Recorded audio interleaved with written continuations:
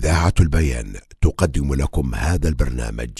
تقديم الشيخ زهير حسن عيسى. الحمد لله حمدا كثيرا طيبا مباركا فيه، والصلاة والسلام على رسول الله وعلى آله وأصحابه أجمعين. أما بعد، أيها الإخوة الكرام، السلام عليكم ورحمة الله وبركاته. نتابع مع سلسلة أعمال القلوب ومع التوكل إنما يكون على الله وحده دون أحد سواه. ففي قوله تعالى: واذكر اسم ربك وتبتل إليه تبتيلا، رب المشرق والمغرب لا إله إلا هو فاتخذه وكيلا. قال شيخ الإسلام ابن تيمية رحمه الله: فأمر أي الله أن يتخذ وكيلا، ونهى أن يتخذ من دونه وكيلا، لأن المخلوق لا يستقل بجميع حاجات العبد. أيضا أيها الإخوة، فلو كان الذي يحصل للمتوكل على الله يحصل وإن توكل على غيره، أو يحصل بلا توكل، لكان اتخاذ بعض المخلوقين وكيلا أنفع من اتخاذ الخالق وكيلا، وهذا من أقبح لوازم هذا القول الفاسد. قال تعالى: يا أيها النبي حسبك الله ومن اتبعك من المؤمنين، أي الله كافيك وكافي من اتبعك من المؤمنين.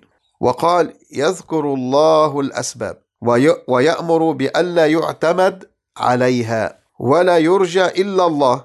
قال تعالى لما أنزل الملائكة: وما جعله الله إلا بشرى لكم ولتطمئن قلوبكم به وما النصر إلا من عند الله العزيز الحكيم. فالعبد يأخذ بالأسباب، وهذا لا يخالف ولا يعارض ولا يناقض الشريعة، بل إن الأخذ بالأسباب من التوكل على الله، ولكن لا ينعقد في القلب ولا يقع في القلب إلا الاعتماد والتوكل على الله عز وجل سبحانه وتعالى. وقال تعالى: إن ينصركم الله فلا غالب لكم وإن يخذلكم فمن ذا الذي ينصركم من بعده وعلى الله فليتوكل المؤمنون. قال شيخ الإسلام ابن تيمية: وإذا كان الله أمره بالتوكل ثم قال: وكفى بالله وكيلا، علم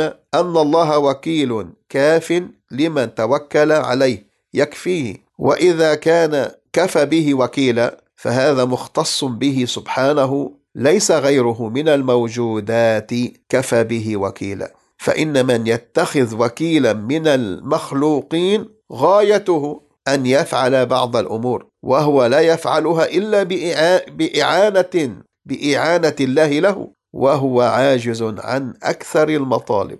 وقال: فهذا ما يشبهه مما يبين أن العبد في طلب ما ينفعه ودفع ما يضره لا يوجه أي لا يتوجه إلا إلى الله سبحانه وتعالى، وهو القريب المجيب المستغاث به. قل حسبي الله معبودي ومتكلي. فينبغي أن نراجع أنفسنا وأن ننظر إلى أي شيء تتوجه قلوبنا وبأي شيء تتعلق. فنسأل الله عز وجل أن يعينني وإياكم على حسن وحقيقة التوكل على الله عز وجل. نتابع مع سلسلة أعمال القلوب، ولكن في حلقة قادمة بمشيئة الله تعالى. أستودعكم الله الذي لا تضيع ودائعه، وأصلي وأسلم على رسول الله، والسلام عليكم ورحمة الله وبركاته.